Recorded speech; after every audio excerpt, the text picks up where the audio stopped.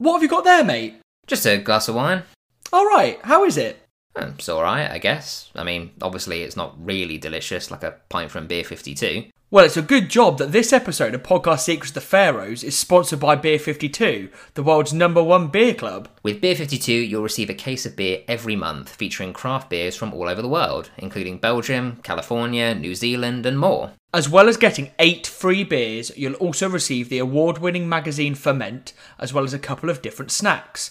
Perfect for a night in, or an innocent picnic in the park. For the last time, it was a picnic. You couldn't see the snacks. We had 2 different types of snacks. Best of all, you can pause or cancel your membership at any time, so you don't need to worry about the Ombudsman coming to get you if you want to take a break from your membership. So seriously, what are you waiting for? If you want to get started with a free case of beer, head to beer52.com/peep to access your first case for free.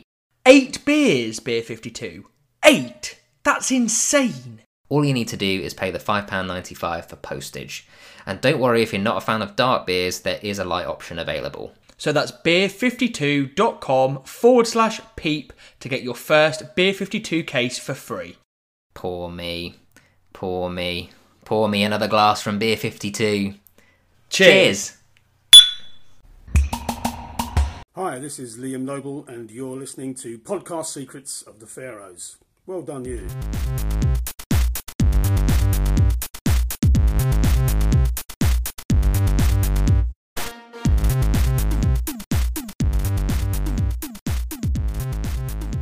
Hello and welcome to Podcast Secrets of the Pharaohs, a podcast all about discussing and reviewing the British sitcom Peep Show. My name's Tom Harrison and I'm joined as always by Rob Graham. Hello!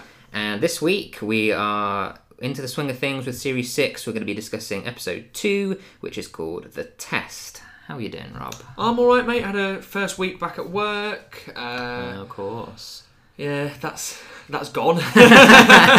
It's just like most people know, I'm a teacher. Like, it's been a long time since I've been in a classroom full of kids. Like, obviously before the summer, everything was like a minimal number of children in there. Yeah, of course. And now it's like we've never been away. So yeah, it's been a good old week, but a long old week. I had a very good sleep last night. I can imagine. How about you?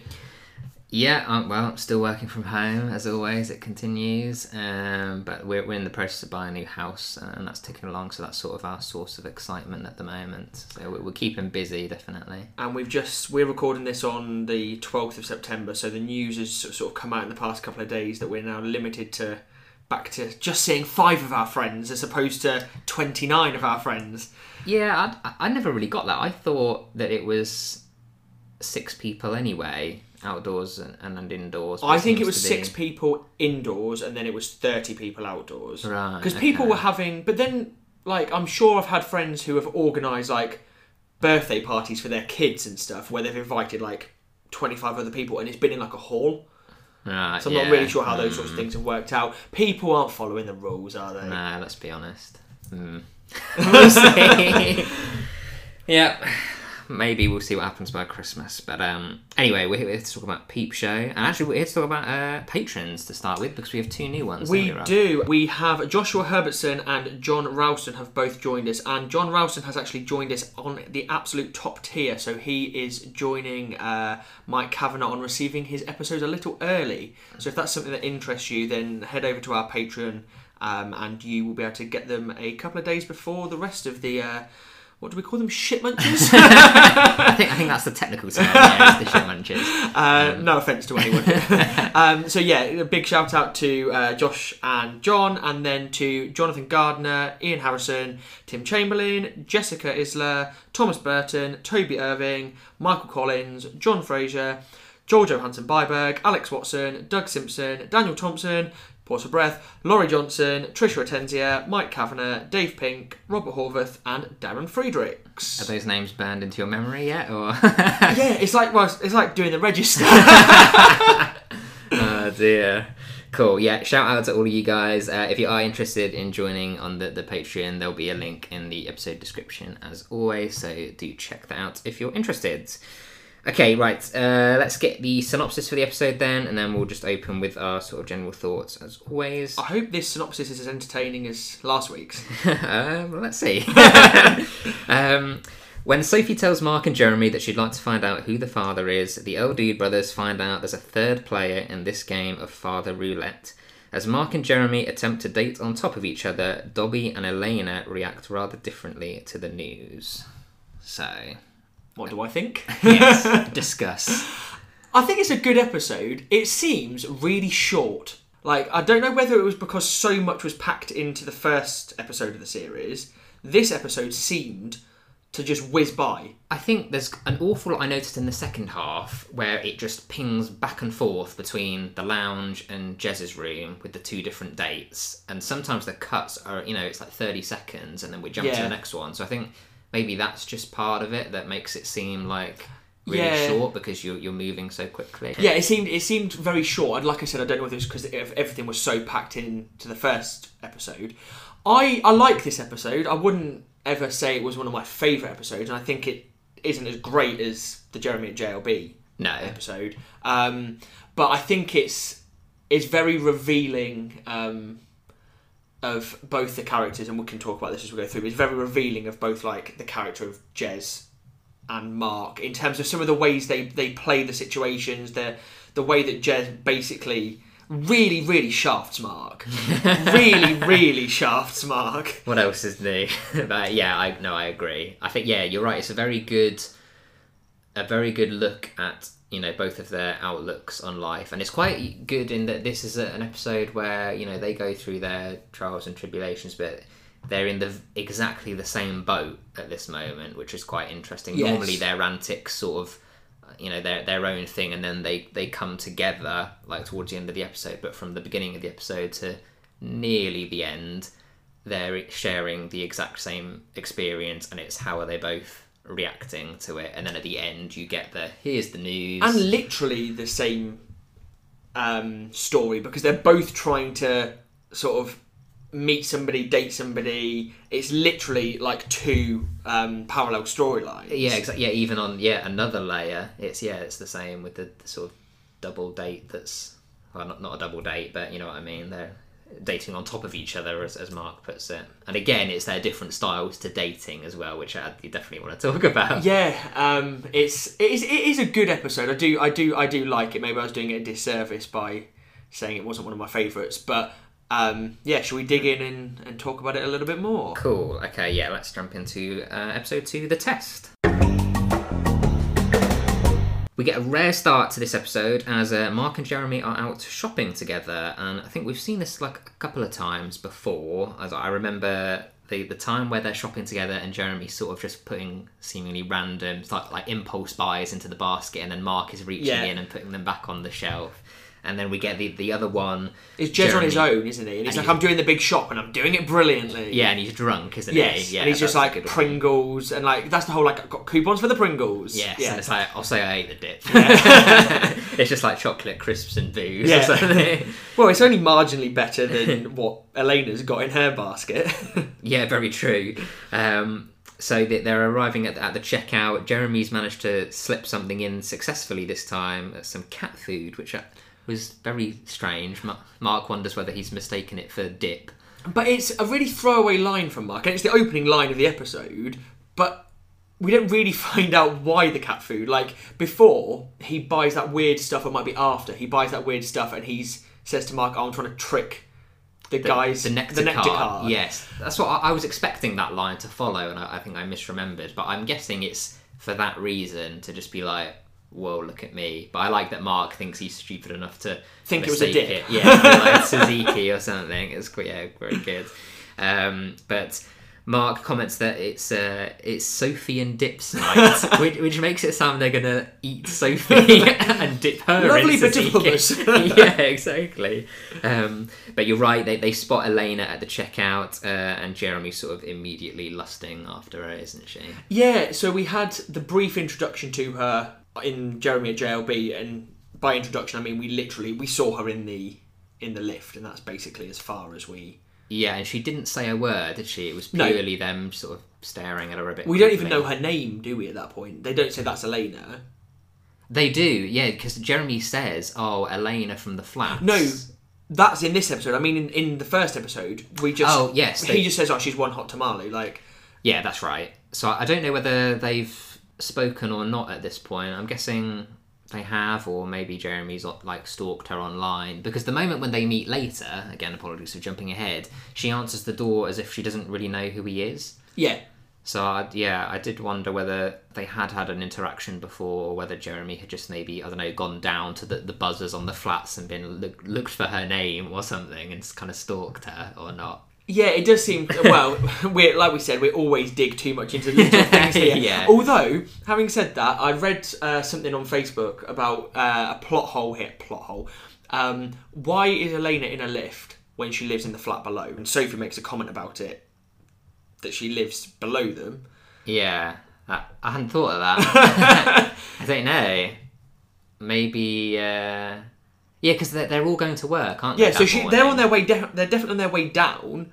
Yeah, I hadn't thought of that. Yeah, maybe one of guess those that's weird just quirks. Yeah, just a little mistake in the writing, perhaps. We'll let them off.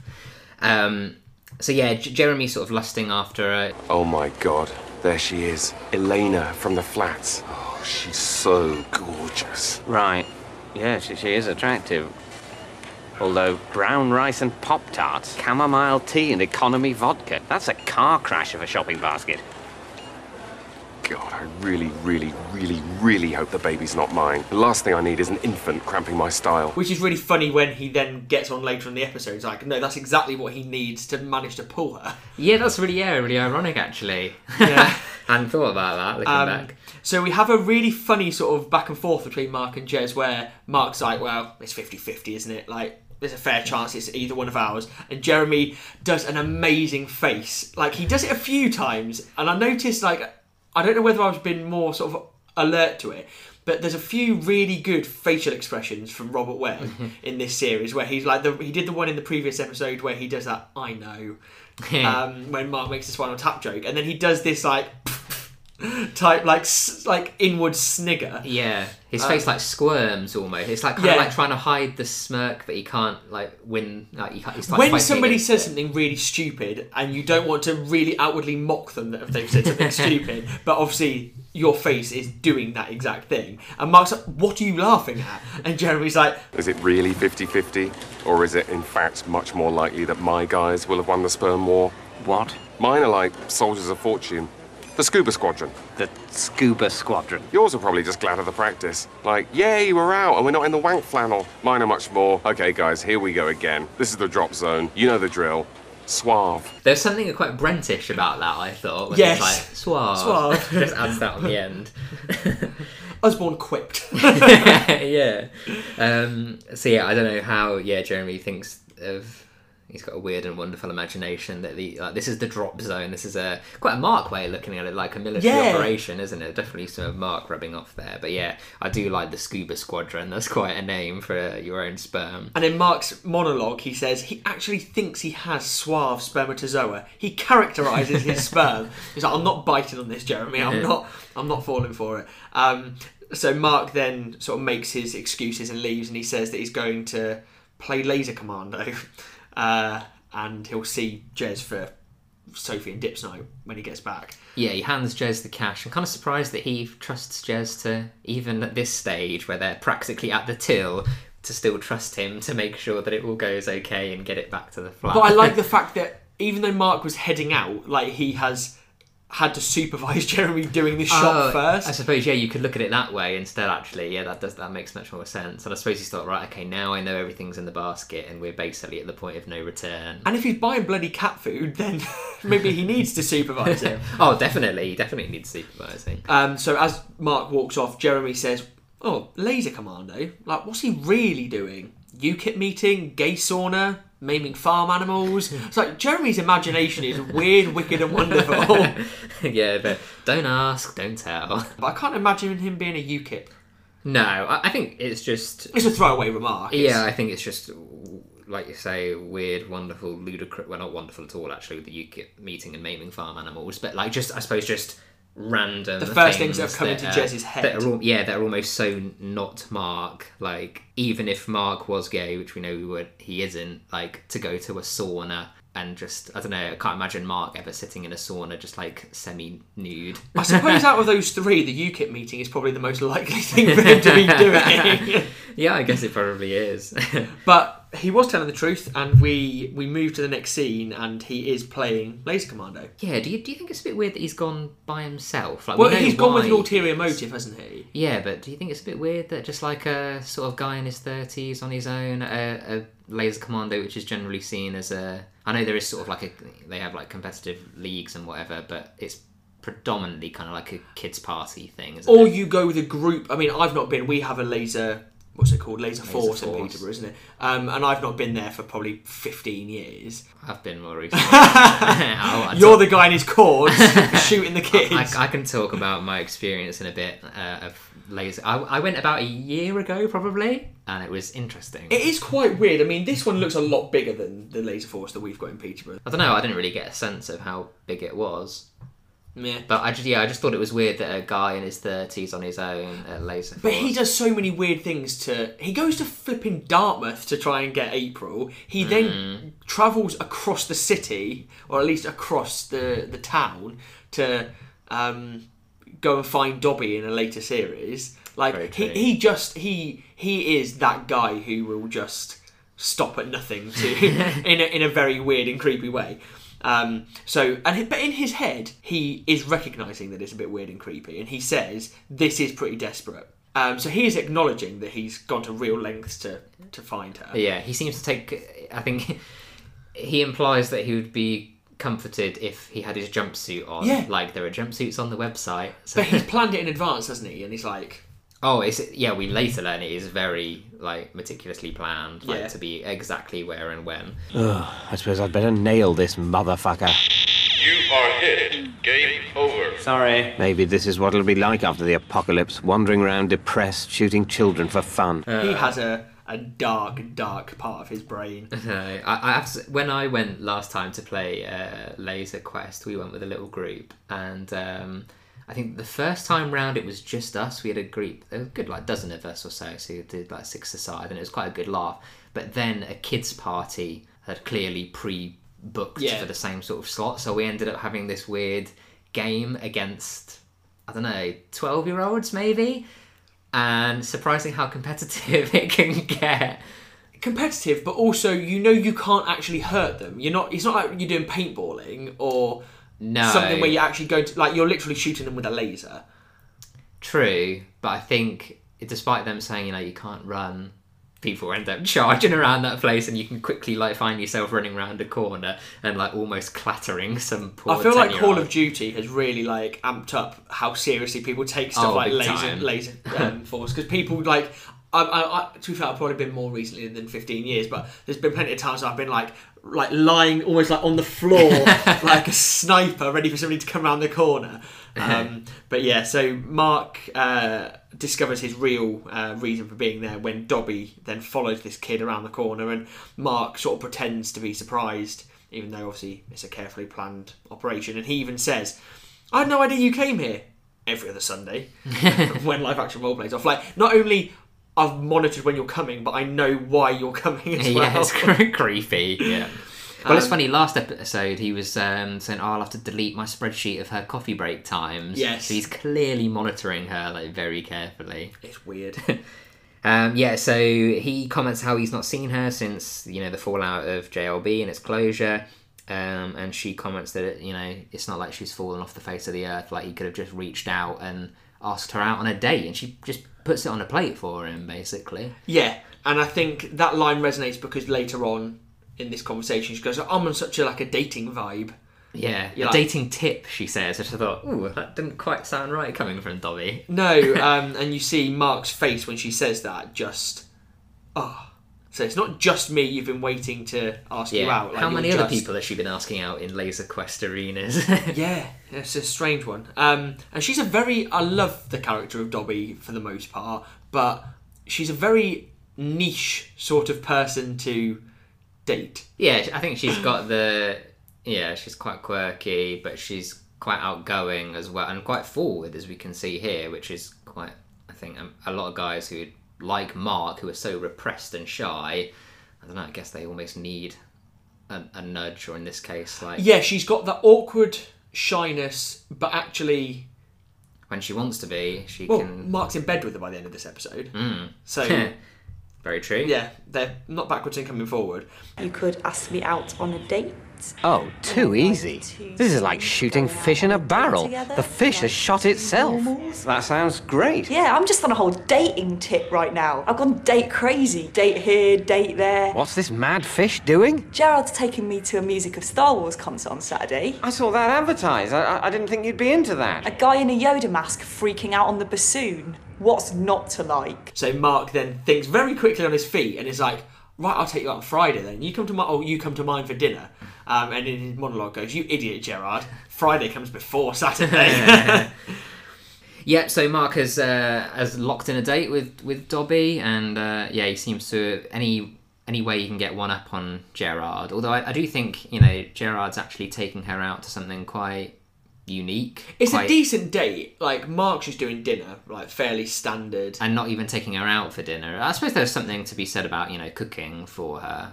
I can't imagine Mark. I mean, we've seen his cooking. He's got a flair for Moroccan, hasn't he? I think it takes a fair amount of confidence to cook for somebody as one of your opening dates. I've done it. Yeah. And yeah, you're right. It's quite brave, isn't it? Like, to invite somebody round to your house. And it's a weird one that you then have to sort of leave them to keep going off and stirring the food or cooking the next day. Yeah, that's true. It doesn't really seem the most sociable thing to date. Yeah, there's probably something, you unless do everything's later completely on. ready, or you cook, or you've got like one of those like Marks and Spencer's meal for twos and you're just bugging everything in the oven. But then don't invite somebody around for dinner if you're going to do that. Also, it's quite an intimate thing, I guess, to invite someone to your home for a first date. I'm trying to think for a first date. Like, I did it for a girl a few years ago. Not my wife, I'll hasten to add, but this was before my wife. And it was like maybe our 4th or 5th date. Yeah, that makes more sense. But even then, I'm a terrible cook. It was a bold move. I'm trying to think, has Dobby been round their flat before? Not that I can remember. I don't think so. So yeah, an interesting choice. Quite brave, I guess. But I guess the main thing is he's just looking to get... He just needs Friday. to get it in before Gerard. Yeah, whatever it is, as long as it's before Saturday.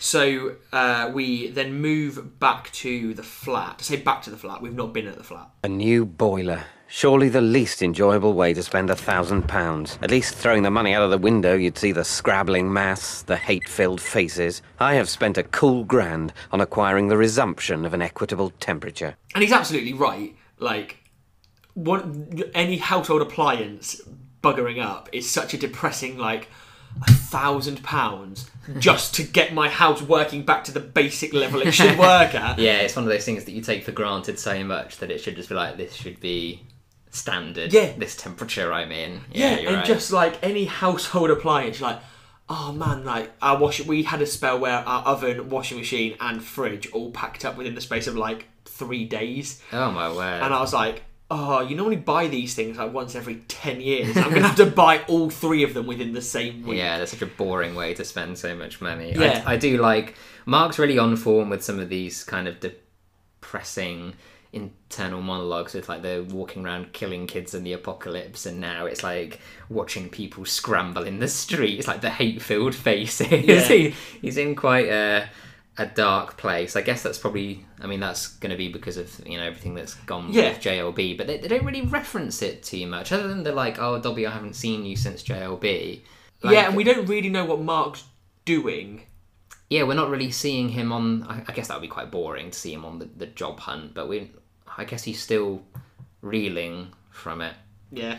And I suppose you say next episode is the walks. And they're looking for like the loss adjusters. Yeah, okay, job, so yeah, we get that covered there. There's something quite poetic about what Mark says as well. It's like, I've spent a cool £1,000 on acquiring the resumption of an equitable temperature. I think there's something quite poetic about the words that he uses there. I quite like that. He's got quite the... He's a wordsmith. Yeah, he is. Last episode, like I put them in my quiz, like the whole what was it, like avaricious prophet cannibals, and I can't remember what the other one he used was now. But yeah, he's definitely got away with words. And Jeremy walks in and sees that Mark is fiddling with the boiler, and he's like, yeah, too right, I'm freezing, whack it up to 29. And this is one of my favourite scenes of Peep Show, I think, like just as a single scene, because it just glorifies the innocence, possibly naivety, stupidity, I'm not really sure what the right word is, of Jez's logic for the boiler. Oh, yeah, definitely. Yeah, too right. I'm freezing. Let's whack it up to 29. 29 degrees? Are you insane? I don't actually want it to be 29, but you've got to give it something to aim for. It'll get hotter quicker. No, it won't. It's either on or off. You set it, it achieves the correct temperature, it switches off. Oh, sure. You set it to 23. It'll be pootering along. Oh, yeah, 23. Easy. Yeah, nearly there. Wouldn't you rather? Fuck! 29? Christ, let's get cracking. Got to generate some serious heat. And then when it hits 23, we're suddenly all like, click. Sorry, already there. And the boiler will be like, what the fuck? You want to try to trick the boiler. I like, how Jeremy is sort of giving these objects a consciousness and a personality that is just so... You're right, it's the, I guess, ignorance would be the word of like just not understanding how the absolute basics in life work. It is just ridiculous, but it's very like typical Jez. And Mark quite rightly just says, "Oh, you want to try and trick the boiler? That's what we're trying to do." I wonder if Jeremy thinks that by turning the temperature up, just like the flame gets bigger inside the boiler or something. I think maybe that's what he's imagining, when actually it's just that little and then like just that for as long as it needs to get to that temperature, then off. It's too beautiful a thing to see it just go. So the doorbell rings. So Sophie comes in, and we saw her briefly in the first episode, didn't we? Because she is drinking with Lisa. Yeah, we got a spell at the pub, and then she was at the benefit night, quote. But I think they had a very brief conversation. He asked her about the cartoon. He refers to her as a dried up old stone, doesn't he? Yeah, that's right. I don't think we got very long at all with Sophie last time, but she's much more prominent now. Yeah. And I think we talked about last week that this is where, I think by this point, Olivia Colman had started to become better known. She'd been in a few other shows where she'd been sort of more recognisable. Yeah, I'm trying to think, something that comes to mind that would have been around that time, maybe slightly later, she was in Broadchurch, wasn't she? And that probably would have been a bit later than 2010, I think. Yeah, but I remember watching that at uni, actually. Yes, it would have been around that time. Yeah. She certainly was more recognisable. Yeah, definitely. Other than, like, when she's in the first few shows, you're sort of like, oh, she's the news reporter, the journalist from The Office.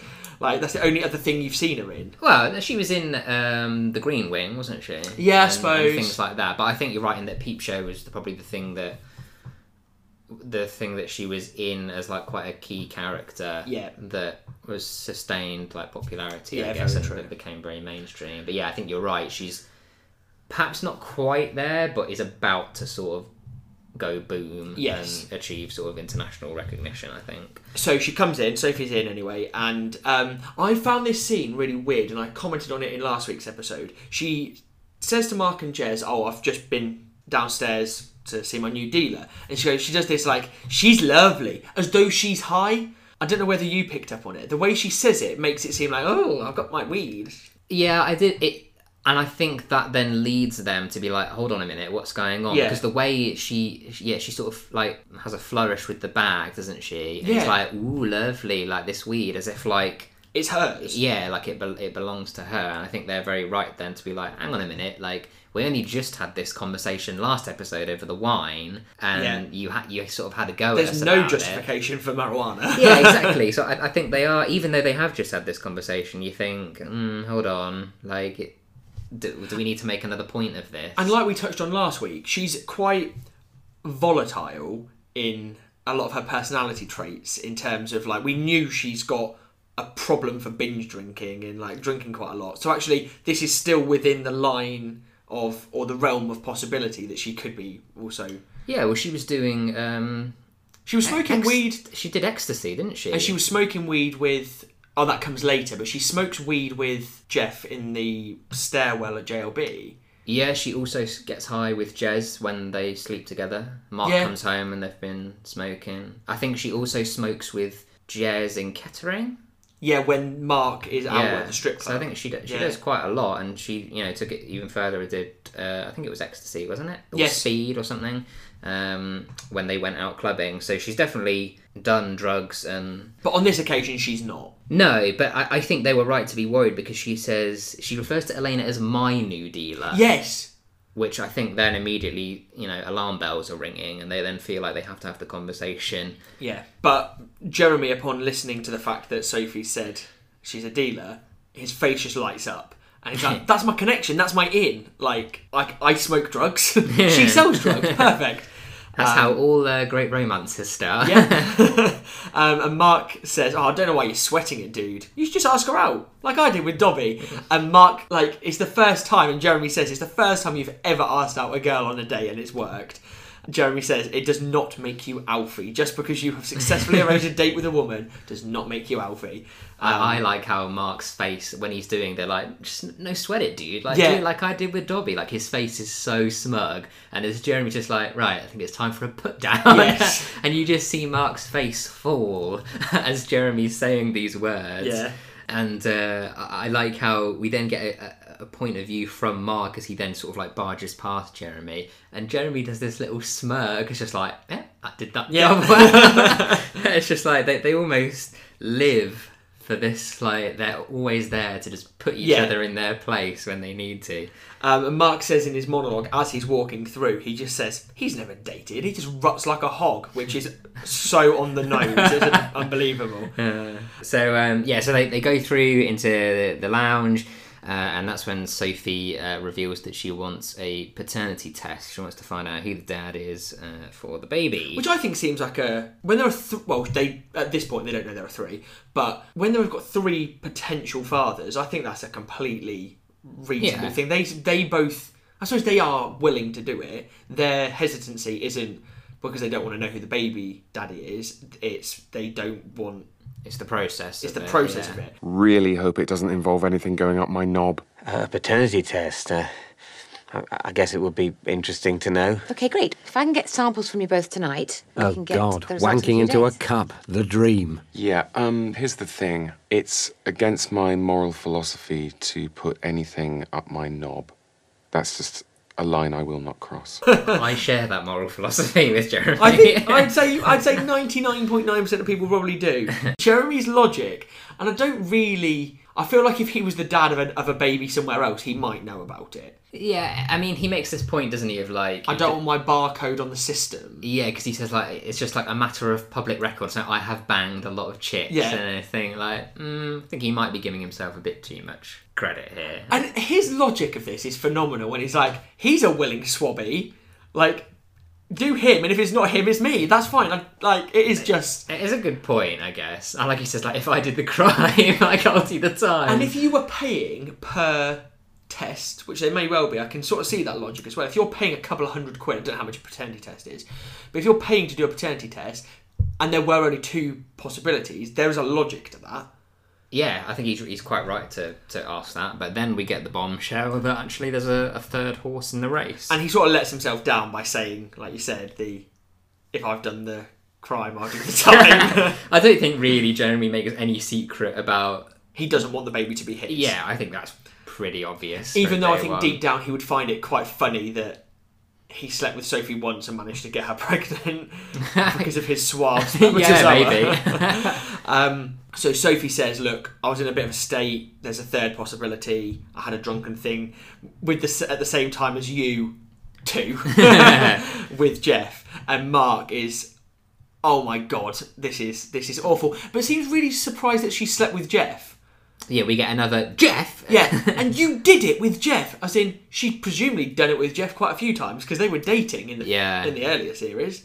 I suppose he's thinking that it's like she slept with his sort of nemesis whilst within... she was married to him. Not whilst they were together, but whilst he was still married to her. Yeah, probably. And just like in the same time that she slept with him as well, I guess it feels like...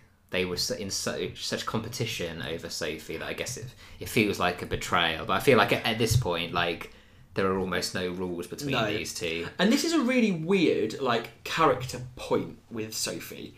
Like, we know she changes quite a lot as we go through, but she had 3 one-night stands in the space of, 2 weeks. This is interesting because Jeremy makes the comment, doesn't he, saying, he almost celebrates, hey, our odds just dropped. Yeah. Which is obviously true, but then it makes you think, we know when she slept with Mark, old Meg broke, and Sophie just sort of, helped channel it, the suave sperm, down to, improve the chances. But, I mean, what are the chances that condoms broke with Jeff and Jez? Well, Jez almost certainly not. Jez and Sophie were drunk, weren't they? Yeah, so less likely to... Well, actually, to be fair, Mark and Sophie were drunk, so that's not... But I imagine Jeremy is very much just whatever, And so... And also, Sophie saying, I want to get pregnant by anyone as long as it's within the next year, then... If Jez doesn't say, let's use a condom, she's probably just yeah, fine. Although I'm not quite sure why you'd want Jez's genes mixing. No, and then I don't know what happened with Jeff, but... It's all within the space of a relatively short period of time. It does seem a bit calculated in my head. There's nothing really wrong. I'm one of the things I hate most is sort of double standards. I think she's perfectly right to. I guess she's still technically married to Mark, but I feel like at this point, as I said a minute ago, there's almost no rules. She can sleep with whoever she wants, but it does. I don't know. There's sort of it implies a little bit that perhaps this was a bit more calculated. What surprises me, though, is that she doesn't bring up the fact that she slept with Jeff when she drops the initial bombshell on Jeremy, when all the shit is hitting the fan at the end of Series 5. Why not just drop it in then? That's a good point. Yeah, just another log on the fire. Because she says to him in Series 5, Episode 6, I think I've got the dates wrong. Oh, yeah. Making think it might be Jeremy's. But... Doesn't come to mind. Doesn't come to mind. I think that's, again... Maybe that they just hadn't written that idea in because that was last series. Yes, of course. That's probably it. Yeah. But yeah, it is interesting. I think she comments how she's in a bad way. Yeah. It does. It made me wonder whether she was just casting her net as wide as possible and trying to get whatever she can. But I don't know. I mean, we've talked about how we don't agree with how she handled the breaking of the condom and just actively. Yeah.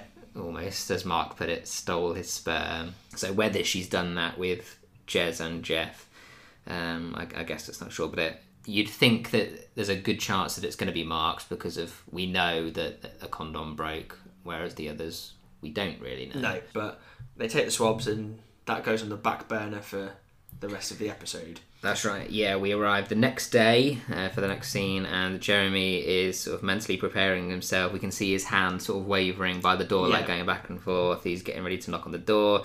In his head, he's sort of practicing his opening line, and he's almost over-practiced it, and Elena opens the door, and he completely fucks it up. Yeah. Hi, I'm Jez. How's it hanging? Hi, I'm Jez. How's it hanging? Hi, I'm Jez. How's it hanging? Hi, I'm Jez. How's it hanging? But it feels like that Elena doesn't really seem to know who he even is. She's like, hello? What can I do for you, almost? Yeah, but like we said, if they've just had a brief, conversation, or not even a conversation, they've maybe just seen each other in the lift, he might have found out her name by seeing her post. You've got no idea how they know each other, or whether she knows him at all. But she answers the door, and she's like, can I help you? And Jeremy's first thought is she's got an accent to her voice, and he says, "Oh my god, is she from Russia or one of those other made-up countries?" No, Russia's definitely not made up, Jez. Just the largest nation on earth, just completely disrespectful. I mean, I presume he's referring to all the stans and all of those countries that came out of Russia when he says those made-up countries, all those countries that weren't countries 30 years ago and then all became Turkmenistan and Uzbekistan, which, if we do have any listeners in those countries, aren't made-up countries. That's not what we're saying, but I presume that's what he's getting at. It's just Jeremy's ignorance, isn't but he's just so nervous, and he just says, he's like, I thought it'd be cool to, and he's really bumbling, and he's like, I'm a friend of Sophie's, this is my in. And Elena uses her code and says, would you like to come in for some lunch? It's weird that Elena just drops the code immediately. It's pretty poor poor use of a code, like, may as well not have it. If someone just looks at you and goes, sorry, like, I don't understand, and you go, oh, I meant drugs.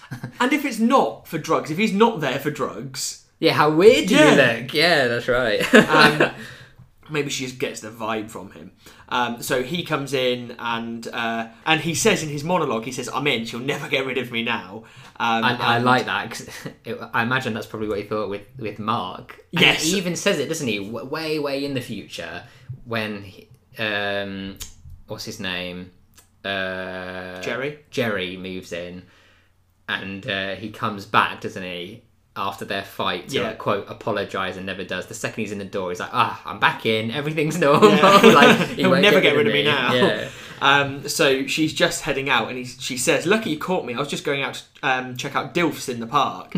And Jeremy sort of does what I think most people would do in that situation, and try to sound like pseudo-intellectual. I think this might be one of my favourite lines. I think this is my favourite line of the episode. I think it's close between this and the How's It Handling. Yeah. It's just they're in flower already. I love nature. It's just, I think you're right. People do just try and, if they bullshit their way through. Yeah, if they think it's a relatively safe bet, they just makes it like a complete arse. Yeah. And she calls him out on it straight away. Yeah. And she just says, no, not that. Dads I'd like to fuck. They're so cute with their bad haircuts and their buggies and their old school trainers. And Jeremy in his monologue just goes, oh my God, she said fuck. If I say fuck, maybe we'll fuck. I think we talked about that last week, like that sort of like pop psychology of this is my in, this is my like, if I say I love you, she's definitely going to end up sleeping with me.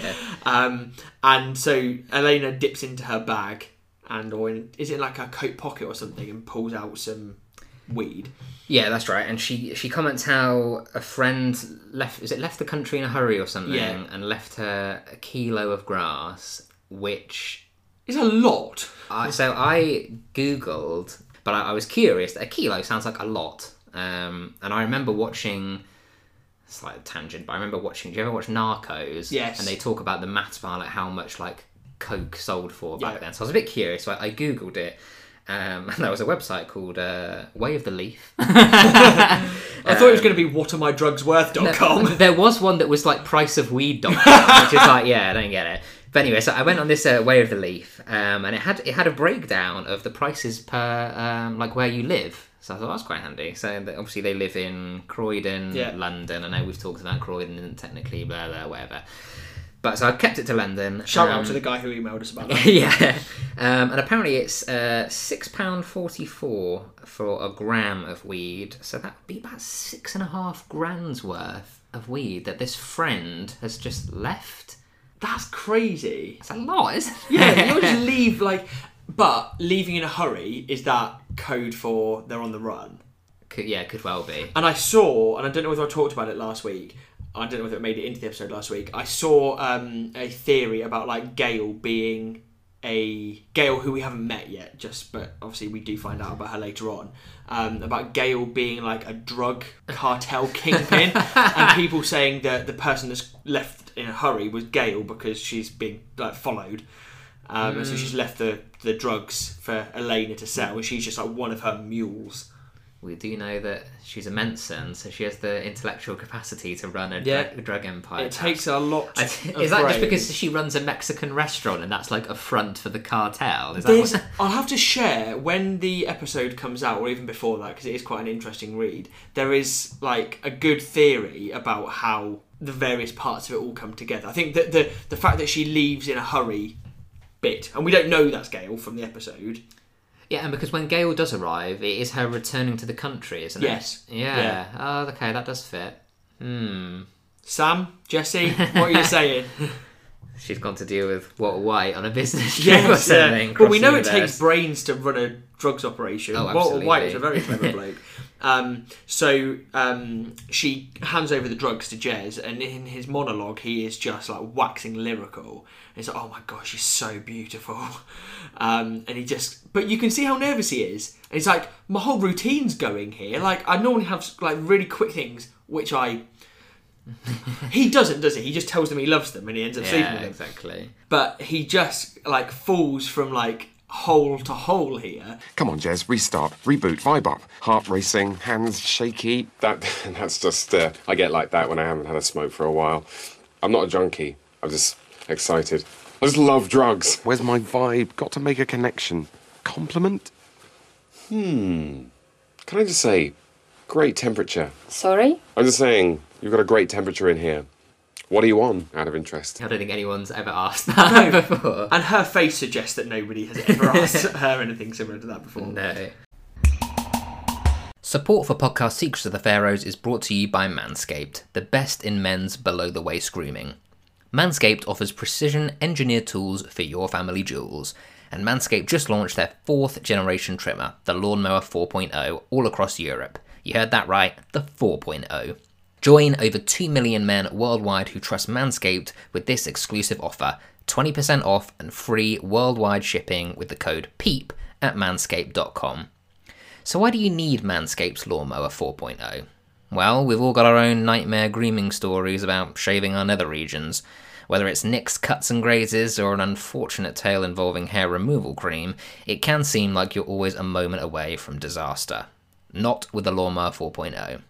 After using it myself, it really does make a massive difference. It's quick, easy to use, and most importantly, I felt safe while using it. With the Lawnmower 4.0, Manscaped have engineered the ultimate groin trimmer, with their advanced skin-safe technology making you confident to shave your boys.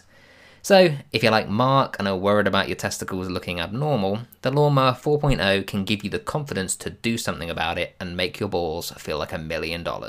So go on, start shaving your testicles like it's the most natural thing in the world, and get 20% off and free shipping with the code PEEP at manscaped.com. That's 20% off with free shipping at manscaped.com and use code PEEP. Unlock your confidence and always use the right tools for the job with Manscaped. Your balls will thank you. So in the next scene, we fast forward to Friday. We know because that's when Mark has invited Dobby round, and Mark and Jeremy are preparing for their dates. Dobby's coming round for the dinner, and Elena is coming over for a smoke. And Mark's a bit worried about them dating on top of each other, but Jeremy's sort of stressing like it's not really even a date. We're just going to be slipping effortlessly from getting high on her own supply to just like doing this like hip gyration and miming slapping her on the ass, like doing her from behind. It's just like and what's that? It's just like sexy time. When he says it's not really a proper date, he's gone to the effort of buying dinner. Oh yeah, we do. Yeah, later learn he's gone shopping for it. He's clearly not put any of it together though, because it just seems to be left on the bag in the bag for Mark's fork later. I just think it's so weird. Like, and I get that they're both, they're both dating at the same time in this episode, but like inviting a girl round to your flat, inviting a woman, because let's forget they're in their 30s at this point, and just sitting in your bedroom. Oh, it's like a 15-year-old's day. But I suppose, even if Mark... Like, it's a bit antisocial to invite somebody round, that you're basically bringing somebody round to smoke with. I know, ultimately, he's going to end up trying to sleep with her. But bring her around to smoke with and be like, yeah, we're on a date and we're just going to sit here and... Whilst you're just sitting here watching, like... golf and that, yeah. Yeah, well, no, even if Mark wasn't dating, even if he didn't have Dobby round, we're just going to sit in here and smoke weed... But I suppose he does it plenty of times. Yeah, that's just a regular day. What I do find quite funny though is you're right that Jeremy does have the dinner, and it's almost like they're dating in reverse, because Jeremy's just like, oh, we'll smoke a bit, have sex, and then apparently they're going to have dinner later, whereas Mark is the opposite, where it's like have dinner, a few drinks, then we work up to sexy time, and Jeremy will start with sexy time, and then we'll work down from there, which is quite interesting. So at this point, they're out in the hall, aren't they? And Mark then starts commenting on the boiler. Oh, I hate this boiler. It's too hot. I can't date under these conditions. It's a great boiler. It's just got a very idiosyncratic control panel. It's like the Jesus and Mary chain of central heating control systems. Hard to get into initially, but then so much to explore. Turn down! Turn down! Obey my commands, Aurak! This manual is balls. Can you turn it down? It's on 23, and ideally I want it no higher than 17. Mark, women are coming. We want to make the women hot. No, you want it cold, so they have to cuddle up to you for warmth. Plus, frugality is very attractive in a man. I'm pretty sure it's not. I'm absolutely sure it's not. So at that moment, the door arrives, and I think The door arrives? I'm sorry. At that point, the doorbell goes, rather, and I think we assume that it's going to be either Dobby or Elena, but it turns out that it's two teenage boys who are quite vacant expression, and they ask if Jez is there and he's free for some lunch. Yeah. And this is the code has obviously completely gone over Mark's head. So he just delegates to Jeremy and just says, Jeremy, there's some children who want to have lunch with you, which I love. In the script, they are called drugs customer. The person who says the line, "We're here to see Jez for some lunch," is just referred to as drugs customer. I love watching when I notice things in the credits when it's just like ugly woman 1. You just think, like, who takes pride in things like that? It's like, oh yeah, on my CV, so I was drugs customer in Peep Show. And in the next episode, the history walk that Mark does, Robert Popper is in that episode, and he's referred to as annoying man. I love that. So Mark's like, "What are you talking about? 7:30. Why are you here?" Jeremy then like sneaks in and does like the typical. I'm going to give the drugs with one hand and take the money off him as well. And Mark, I would be fuming if I was Mark. Like, there's a difference between smoking weed and doing whatever other drugs in their own flat to actually selling from the door. Yeah, that takes it to a new level, yeah. And I mean, I don't know how he has managed to build up a client base. How have those kids know to come to him? I don't know, Jeremy probably just put it on Facebook or something. Yeah, well, he says, just because I'm dealing a little bit of drugs does not make me a drug dealer. And Mark just says, well, yes, it does. It's literally the definition. Yeah. Are you dealing drugs? Then you are a drug dealer. So Jeremy has managed to get Elaine around, and they are smoking a joint and chatting in his bedroom. That's right, yeah. So we're finding out a little bit more about Elena. Elena actually sounds like a interesting woman. Yeah, she really does. And I've got a quiz question about this, so okay. Keep switched on. So tell me, Elena, what do you do? I'm working part-time as a legal secretary, human rights law, asylum seekers, torture victims, all that jazz. But my real passion is music. Oh, that is so great. Oh, God, she's perfect. A musician who devotes her life to helping losers. I'm like grade 8 violin and a bit of piano. That's just so cool, because I'm a musician too. What's your main instrument? Shit, I dabble, I toot, I strum, I bongo. Oh, I love drums. Play me something. That's not a bongo. That's just a small table in the shape of a bongo. And it is that very childish way of being like, you like that, I like that too. And Jeremy does it all the time. Like Jeremy does it with Zara in Series 7 as well. God, yeah, to an extreme. Yeah. This is slightly different. He just goes, oh yeah, you like poetry? I write poetry. You like music? I play music. Well, yeah, Jeremy seems to dabble in everything. But yeah. Dabble in I've written some words down in a book and I'm going to call it a poem. I mean, I guess maybe doing him a disservice. Like, that, it is a poem, whether it's a good one, like we can debate all day long. I don't think there's much debate. No, maybe not.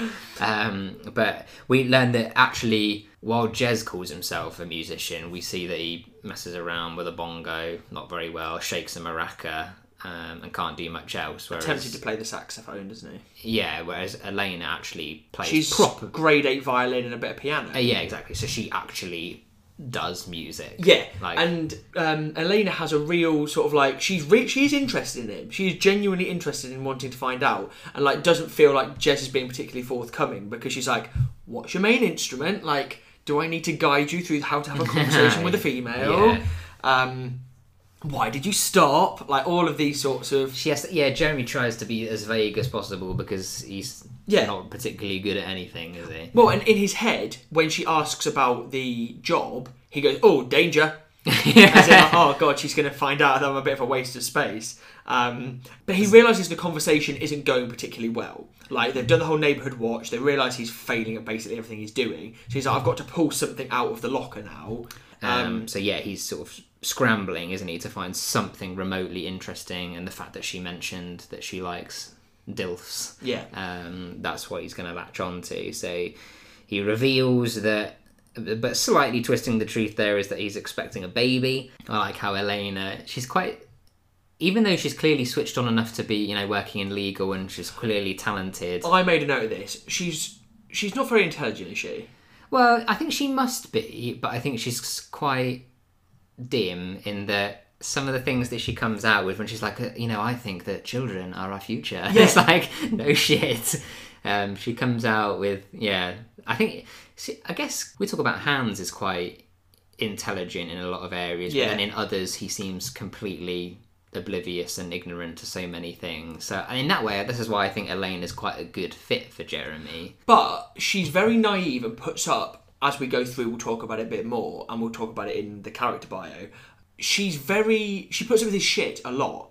Like, he bullshits his way through this entire episode with her, but he manages to swing it by the end. No, I think there's quite a few parallels between Elena and his experiences with Big Suze in particular, and then I guess even Nancy as well, where Elena's pretty gullible. She takes what Jez says at face value, and is very forgiving and very quick to gloss over things like that. I think that seems to be very much Jeremy's type, where he seems to be able to get away with a lot, kind of bullshit his way through it. But even though Jeremy's a shit, he's just about likeable enough. And this is what we talked about with Robert Webb, was he was like, to all intents and purposes, Jez is a shit. Yeah. But he's a lovable shit. Exactly. Yeah, there's a reason that Mark stuck with him this long, is because there's something innately likeable about Jez, but you just have to put up with an awful lot. So he goes with the line about being a dad and expecting a baby, and that he was doing it to help out a friend.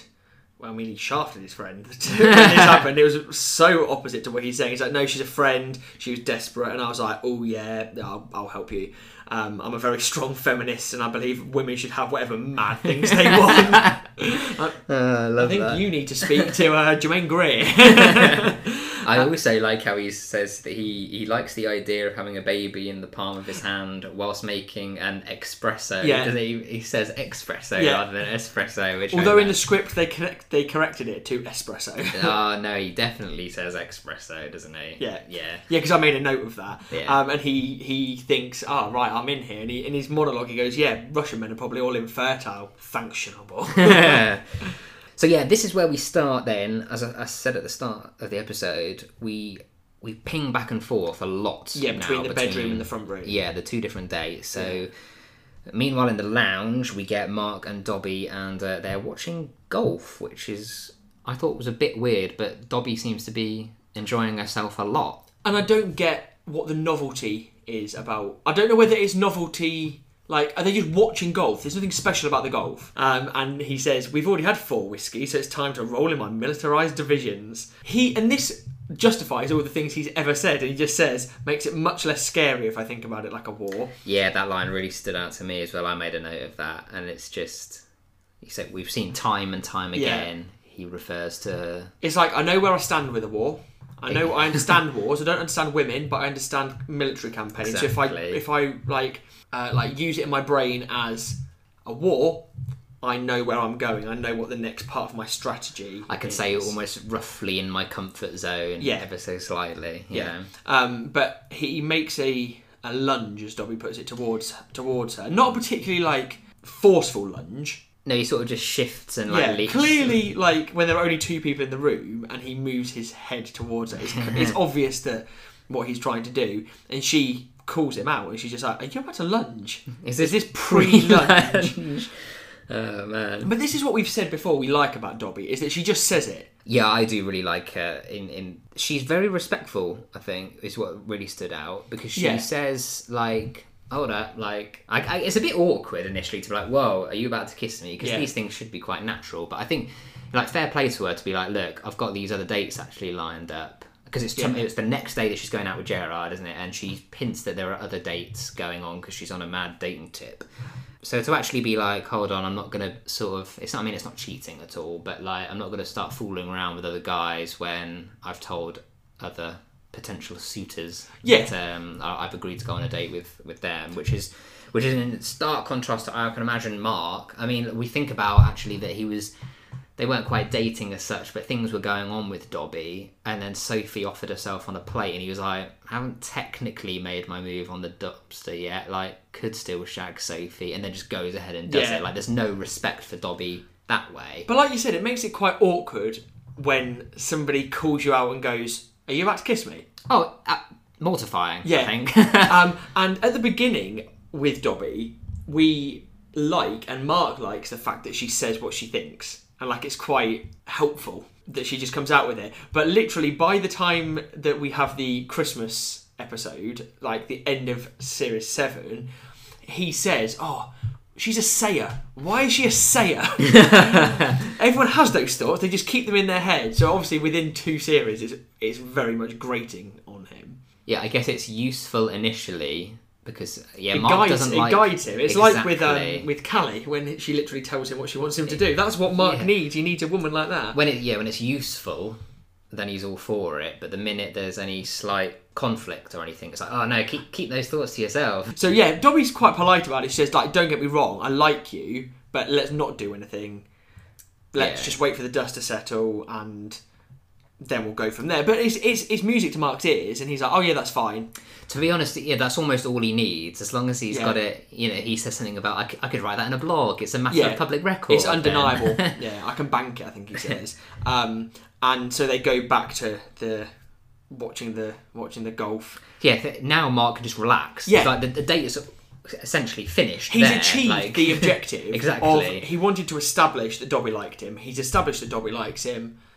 We can sort of just wait for things to take their course. If the evening had ended there, it would have been a great evening, but unfortunately things are about to spiral. Yeah, so Mark's phone rings and he just cuts it off. He sees it's Sophie and he cuts it off. Another little Easter egg in this scene, we notice that if you pause it on Sophie's phone, the number that rings her is the same number when Jeremy rings Mark in another episode, like the next episode or the episode after, possibly. You know, when he catches Elena, and it comes up with Jeremy, it's the same phone number. It's clearly just like the production phone, I guess, is it? Yeah. But when you have a close-up on the phone, you'd imagine they would notice that sort of little detail. Yeah, I get. I think if it was like... if it was a crime drama, then I don't think you could get away with that. No, because it'd be relevant. Yeah, whereas this is just like... I think this is for the people that live too relentlessly in the real world. But yeah, I mean, fair play to the eagle eyes who have spotted that. So he cancels the call and says in his head, I'm cancelling you out of shame, Sophie, like my subscription to White Dwarf. So, like you said, we flip between the two, so we're back in Jez's room. And Elena is still talking about all the things she likes doing, and her latest thing is poetry. And Jeremy goes, "Oh wow, really? Because I dabble." And in his head, he goes, "Yeah, sure, I dabble. Like Da Vinci dabbled in art." And here we go with one of the, should we say, one of the worst poems? And I've worked in schools where kids have written some pretty shocking poems. The infamous poem, which has now been published on T-shirts and tea towels and posters, and I've seen pictures where people have had it, or they've twisted it to like "fuck you, Trump" or something when he's visited the UK. Yeah, it's time to get out of the UK, Trump. You weren't properly elected in the first place, Trump. All of this sort of stuff. So shout out this poem. It is amazing, and Robert Webb uses it quite a lot on Twitter. Actually, he. We'll quite often go back to that. Reference it. Cool. So here it is. Fuck you, Bush. Fuck you, Bush. It's time to get out of Iraq, Bush. What were you even doing there in the first place, Bush? You didn't even get properly elected, Bush. Are you happy now, Bush? Fuck you, Bush. And Elena, I don't know again whether she's pandering to Jez or whether... Again, it's her stupidity of like, oh wow, I love that the first line is the same as the last line, and Jeremy's like, oh yeah. Yeah, I've adopted one of the most like, one of the basic, arguably laziest, like, I don't want to slate on Jeremy too much because at least he's created something. Yeah. At least it's not just, you know, when he tries to like bang a bit on a bongo, like it's nothing comes of it. At least he's actually managed to sit down and write and structure a poem. Because you've dabbled in poetry, haven't you? Obviously, you did creative writing, but I remember being away with you and you writing poetry. Yeah, I've dabbled in poetry outside of... Yeah, even outside of that as well. It's when you get into the headspace for it and you've got the time, which when I was at uni, you got all the time in the world, but a little bit after that, yeah. I just couldn't get into the... I'm not a particular... I can write creatively, but I've tried writing poetry so many times. I decided I was going to write a poem for my wife, and I was like, right, I'm going to get into writing a bit of poetry, and I just couldn't do it. And everything I wrote just sounded shit. I think people have certain expectations of what poetry should be, but if you just... I'm not going to say right from the heart, something stupid Have like you that, ever but... written a poem for your partner? Yeah, once I did. Yeah. And I... Did you read it to her, or did you give it to her for her to read? Because so much about the poetry. I mean, to be fair, however bad this poem is that Jeremy writes, the delivery of it is actually quite good. Like, he reads it in quite a well-delivered way. Yeah, I completely agree with that, definitely. And that's... I mean, arguably, that's just as important as actually the writing of it. Like, I can read poetry. Like, I'm quite good at reading poetry and spoken word and that sort of stuff, but I can't write it. Well, I think that... Yeah, I mean, the poem's not great, but I don't know. I feel like I have to give Jez some credit because at least he's actually done something. Yeah, and actually, I was sort of making notes about Elena and about Jez. I was thinking, actually, he does quite a lot.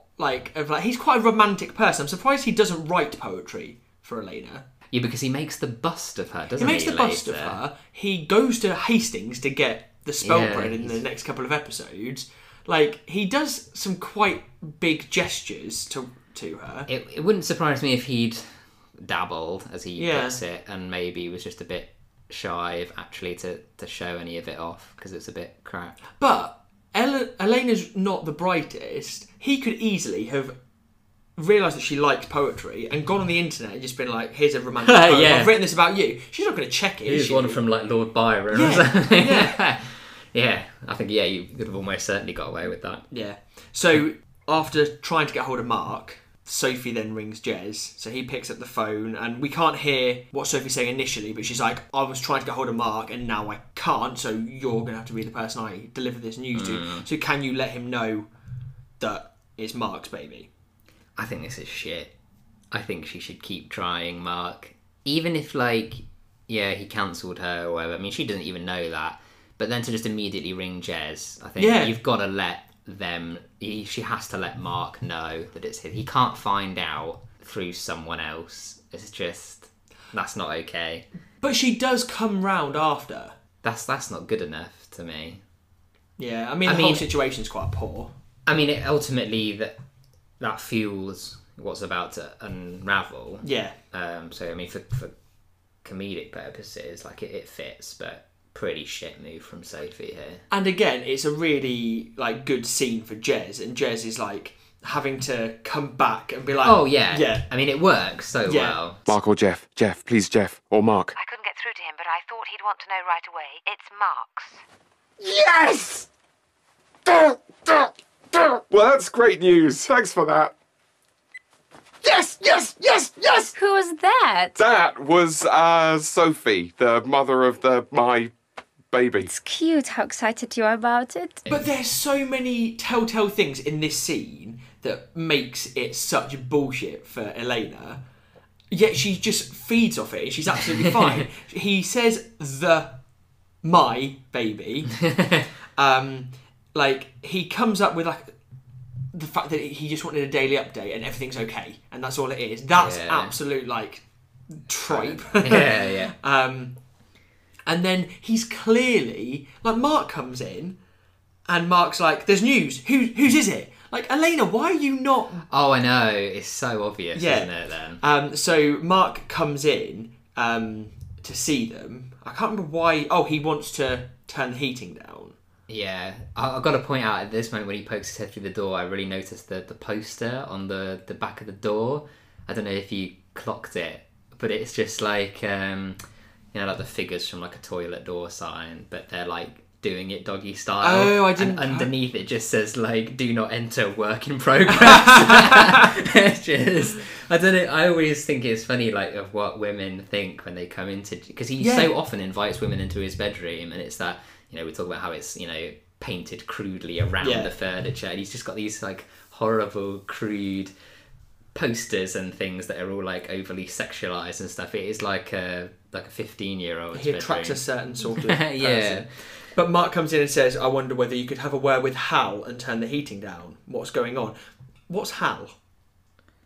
The only thing I could think was that in 2001 A Space Odyssey, stick with me, the computer, I'm sure, is called Hal. Oh, okay, that would fit nicely. I did wonder whether it was some weird nickname for the boiler. I presume that's what it was, have a word with Hal. And then, because in 2001 A Space Odyssey, the guy says, open the pod bay doors, Hal.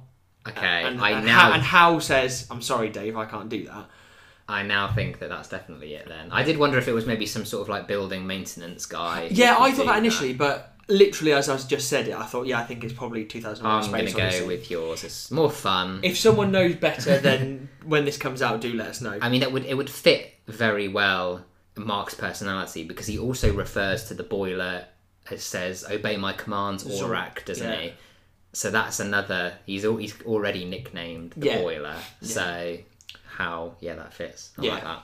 So they're celebrating. Jeremy's got another bottle of, I'm presuming not champagne, but he's opening another bottle of Plonk, just like cheap old fizz. Yeah. And Jeremy's like, well, it's obviously my baby. Like, it's obviously mine. And Mark's like, it's your baby. Why didn't you? It's definitely your baby. And this is such an awkward scene. And Mark says, like, we have this back and forth of being like, we should talk. And Mark's like, of course we can talk, but I'm going to help you through this, man. Like, shit, really? And so he is just like... God, I think there's no knot in my stomach. For the first time in 25 years, I'm free of a creeping sense of dread. I can do anything. I can leave T-Mobile. Like, he is so relieved that it's not his baby that he just is, like, dancing through the flat, grabs Dobby, just kisses her, and is like, come on, like, we're footloose and fancy free, like, I'm not having a baby, and just... Basically, he's like, right, get into the bedroom. I like how he says his thoughts are running wild, and he's like, oh, yeah, that knot in my stomach's no longer there. Like, now I've got the courage to leave T-Mobile. Yes, It's just like his ambitions and his thoughts go from like the ultra small to the much bigger picture. Yeah. And he suddenly has the courage to just almost grab Dobby, doesn't he? Yeah. And then just like go straight in for it. And Dobby reacts well, even though she said before, like, oh, let's let the dust settle. She seems all... I think maybe she's quite attracted to the fact that Mark has just, That's exactly it. That's exactly what I thought. Grab the bull by the horns sort of thing. And there is something very attractive to a woman, I'd imagine, about, like... You hear it's not being dominated, but the man taking charge and the man taking control. Confidence, isn't it? Yeah, confidence is attractive. And she says, you know what, screw it. If we want to do it, should we just do it? And I was like, stop saying do it. Maybe if we keep saying doing it, we'll do it. And then she just heads off, doesn't she? She's like, right, let's not fuck about then. Yeah, and I noticed, like, skipping forward a scene, she gets into the bed and the door's open. Like, she's just got naked, or got into something more comfortable, got into his bed and left the door open. Like, it's not, like, subtle at all. So, yeah, she goes off to obviously, like, powder her nose and whatever else women do before sexy time. And Mark says, like, first time in 25 years, I'm free of my creeping sense of dread. Yeah, that made me think. Like, Mark is probably in his early to mid-30s. So since he's been 6 or 7, he's had this horrible feeling. What a depressing way to be. But then the dread is about to come back. So Jeremy walks into the room and is like, Mark, I need to speak to you. And Mark's like, can we do this whole, like, emotional stuff later? I can tell you how it will all be a good thing and buck you up and all this sort of stuff. And Jeremy's like, contrary to what I've just said, it's definitely your baby. Oh.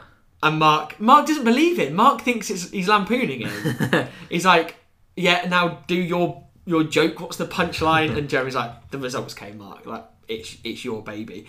And this reaction is incredible for Mark. Then why the fuck did you tell me it was yours? Did you get mixed up? Did you misremember? Because I really think I would tend to remember something like this. Look, I know it sounds weird, but I told Elena I was having a baby. Why? Because it was the only thing I could think of that made me sound like a proper person. You total fucking shitting bastard! I know I am.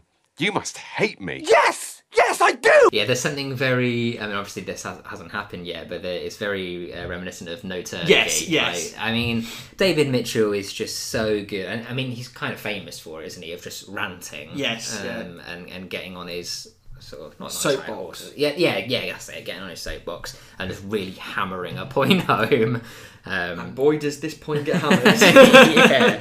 And Jeremy's almost at a bit of a loss of like, how am I going to get out of this one? But his justification is so weak, and he's just like, I told the girl I'm trying to sleep with that's through there, I told her I was having a baby, so I had to lie to her to keep up this thing. There's no justification for it. I'm really sorry, dude. You can hit me if you like, or even fork me. I'm not going to fork you, Jeremy. Fork my leg. I do quite want to, but no, too weird. What? You've got to fork something. Fork my bag. Your bag? Go on, stab my stuff. Fork it to smithereens. Yeah, that's it. Go on, really go for it. My stupid, bloody, special date dinner, all stabbed to shit just like I deserve. Oh, nice one. Equals pequals. We are not equals pequals.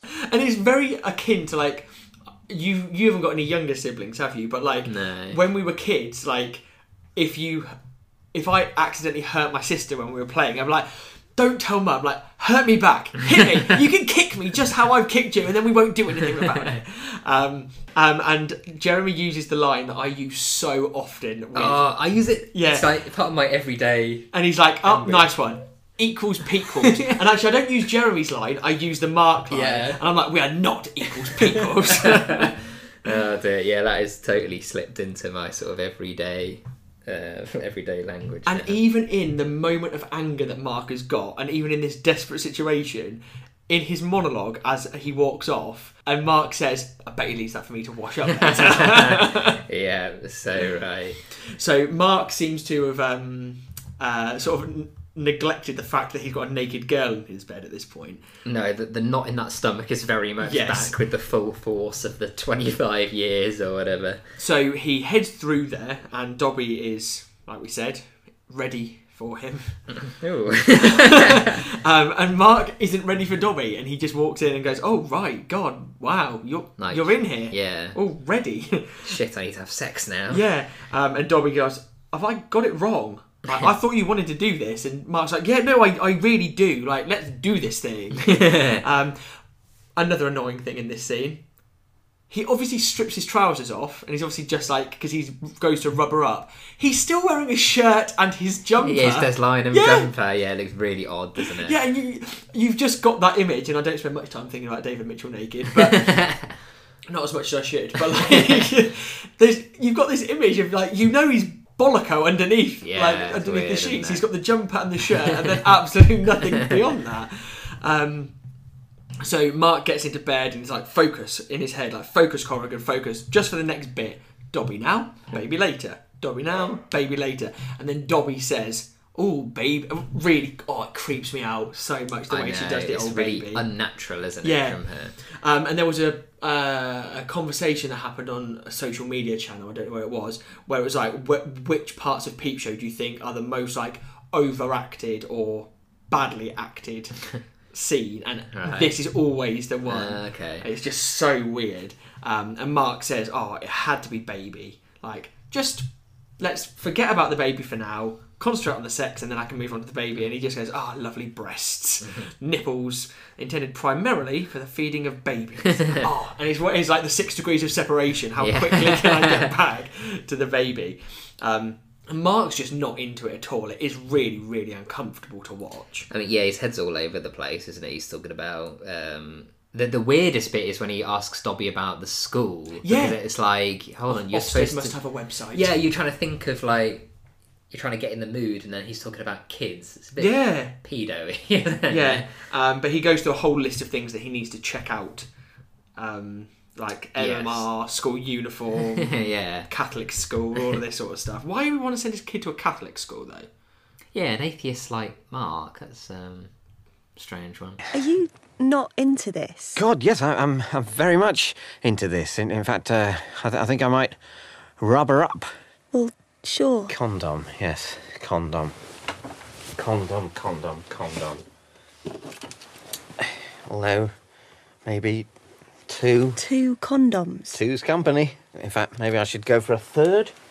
3 is the magic number. I've got to tell her. I couldn't slide this in anyway. It'd be like trying to cling film an earthworm. I'm like, oh my god, this is awful. And Dobby is, again, not backwards in coming forwards and just goes, just tell me what the matter is. Mark has every opportunity to just come forward and say what's wrong. And I don't think... I mean, I guess he should have told her the situation before, but I think it's better to just come clean, isn't it? And he has the opportunity here and then just lies again and says, oh, it's the boiler, it's too hot. And now it's just a point of just talk through it. He's even saying to himself, just as long as I'm saying words, like it will distract from the horribleness of the situation. Well, he says, it's just too hot in here. I feel like my head's on fire. We've only just got a new boiler and I can't turn it. Yeah, talk. Just keep up this covering fire while I retreat from the battleground. Yeah, so it's going to be the classic 1-egg omelette.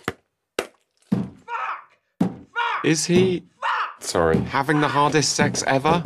Of course not. Down, you fucking fuck! And Mark has just lost his mind. Full meltdown. And he's saying, it's too hot! It's too bloody hot! It's ruining everything! Tell him to stop!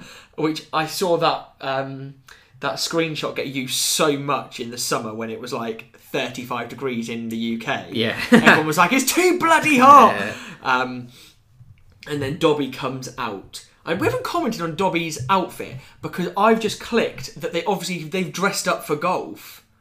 Oh yeah, because Dobby's wearing the sort of it's taken me all this time, and Mark's wearing like I don't know what the style of that jumper is, but they're wearing golf jumpers. Yes, that's right. Apologies to our listeners when you're probably going, you dumb twats. We've spent this whole time, we've just worked out why they're dressed like that. Because I thought Dobby's outfit was quite eclectic, but not out of line with Dobby. Exactly, yeah. So I didn't think too much of it. But yeah, I hadn't clocked that they match. Which, that makes perfect sense. Yeah, so sorry for being a little bit slow on the uptake there. So Dobby comes out of the bedroom, sort of still getting herself dressed, like putting her like tank top thing back over her shirt. And she just turns to Jez and goes, is it alright if I just have a massive drink of any booze you've got? And Jeremy in his head, as they're walking through, just goes, oh, they're going to drench my flirt fest in geek juice. Like, this is cramping my style. So they walk in and Elena says, do you want a glass of champagne? Like, we're toasting Jeremy's baby. And Dobby clearly doesn't know anything about this situation. And they start toasting just as the doorbell rings. And I like how Mark, he drinks from the champagne and says, the great taste of ashes. Yes. Which I've seen, does he say that another time when they drink champagne as well? Or he's eating something and it turns to ashes in his mouth or something like that. He makes a...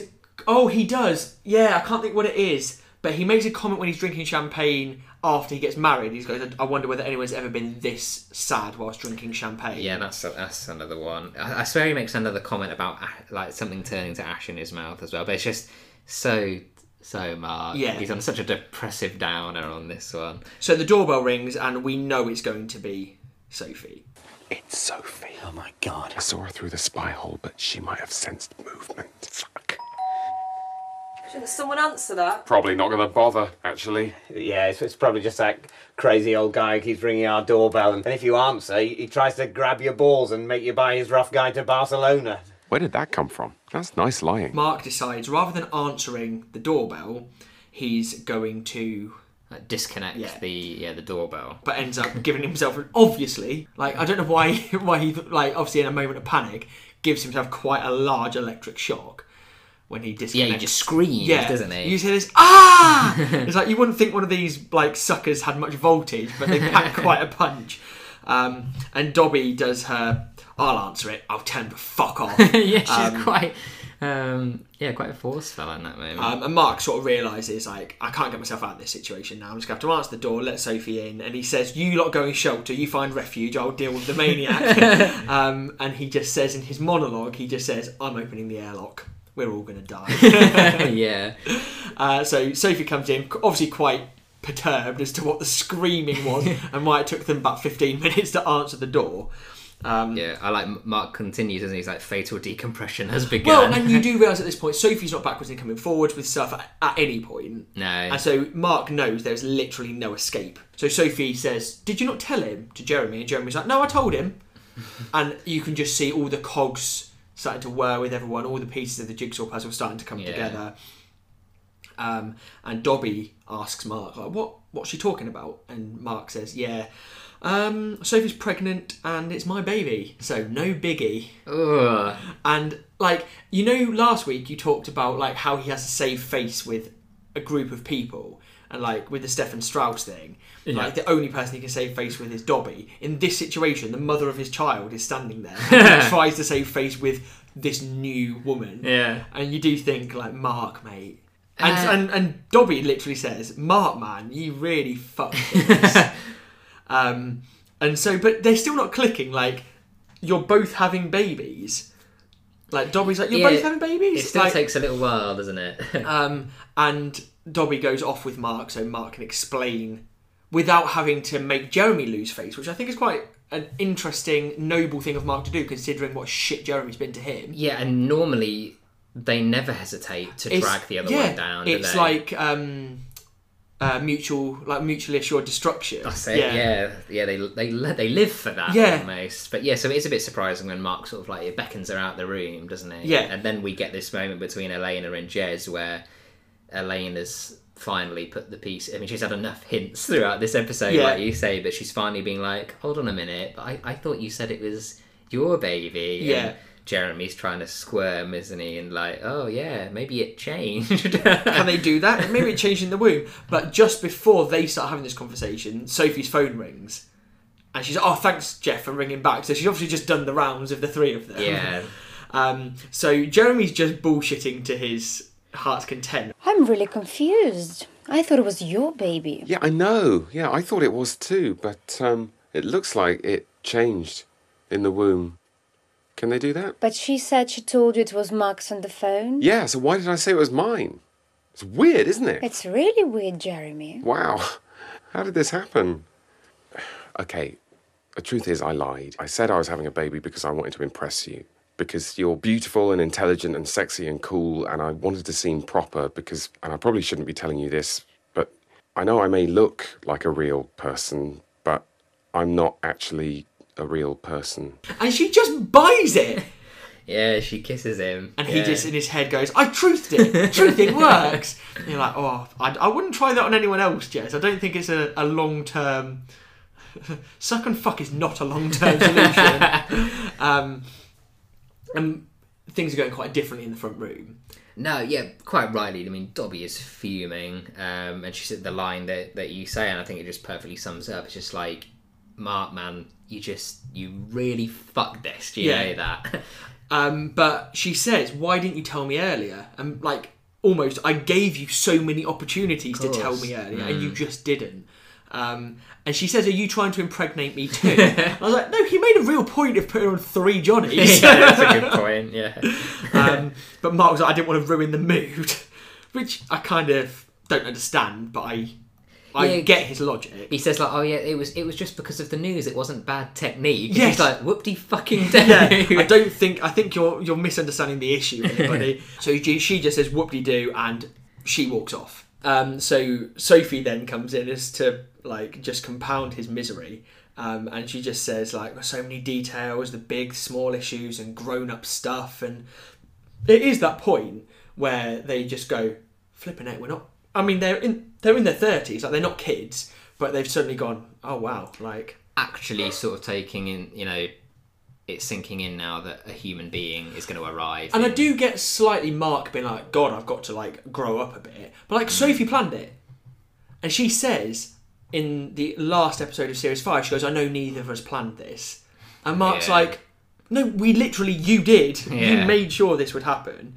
And Sophie's been banging on about having a kid for ages. Yeah. I guess nothing really prepares you for it. No.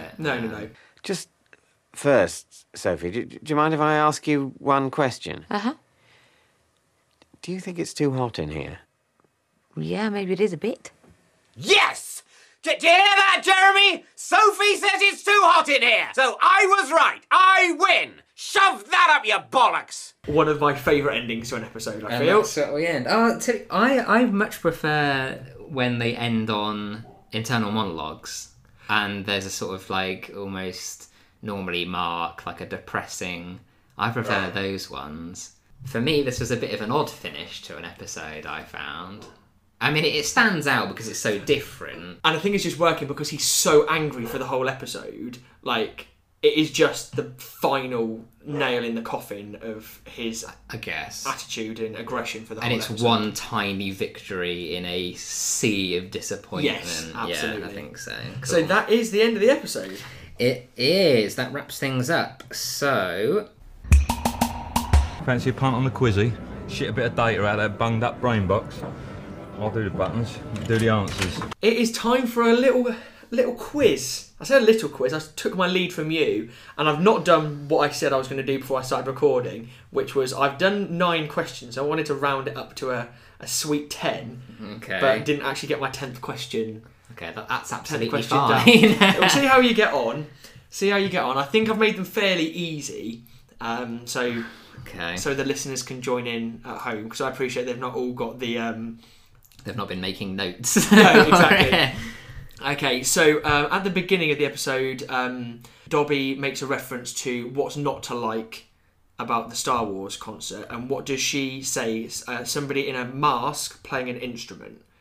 Oh, a guy in a Yoda mask freaking out on the bassoon. Yeah, well done. Second question, if you notice this, and you are the sort of like peep show pervert who will have paused it because you know what questions I ask in a quiz, what was the brand of their boiler? It's written in big silver letters on the front of their boiler. I don't know. I might have to just guess. Bosch. No, it's called Volkvort. Volkvort, which I'm presuming is... Sounds German. Yeah, well, I think Vort is German for fort, and I think Volk is German for people. So people's fort. Okay, no. Any of our German listeners want to correct me on that, feel free. Okay, so 1 for 2. What number flat does Elena live at? Ooh. It's on the door when Jeremy goes round the first time. Damn. They live at number 5, and she lives downstairs, so it's got to be less than 5. So I've got a 1 in 4 shot. Let's say number 3. Number 2. I had to pause it to see it though, because it's not on the door. It's as he opens it. Because as soon as that scene comes up, I'm like, I'm going to find out what number it is. That'll be a great quiz question. But you have to wait till he opens it and stands back, and then you see it. Okay, question number 3. Question number 4. What band does Jeremy compare the boiler to? Oh, it's like Jesus and Mary Chain? Yeah, the Jesus and Mary Chain. Well done. Question number 5. What does Elena list as what she works on? There are 3 things she talks about. Oh, torture victims. Yeah. Asylum seekers. Yeah. And the other one I think is kind of an overarching one.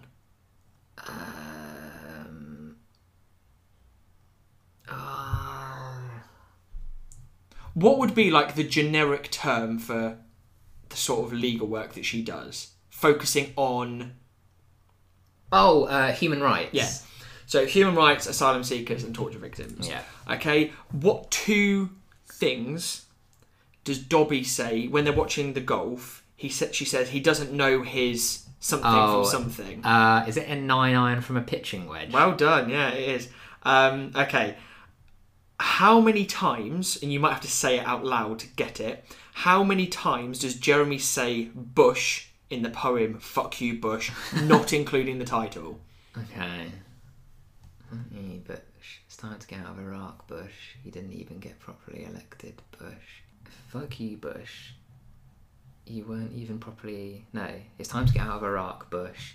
You didn't even properly get elected, Bush. Are you happy now, Bush? Fuck you, Bush. I feel like I might be missing one, but I'm going to say 5. It's 6. Yeah, because the poem goes, fuck you, Bush. It's time to get out of Iraq, Bush. what were you even doing there in the That's first it. place, Bush? Yeah. So it's Damn, 6. I thought I was forgetting one. Okay, you answered this already within the episode. What company does Mark say he can leave when he's like, I haven't got the knot in my stomach anymore, I can finally leave? T-Mobile. Yeah.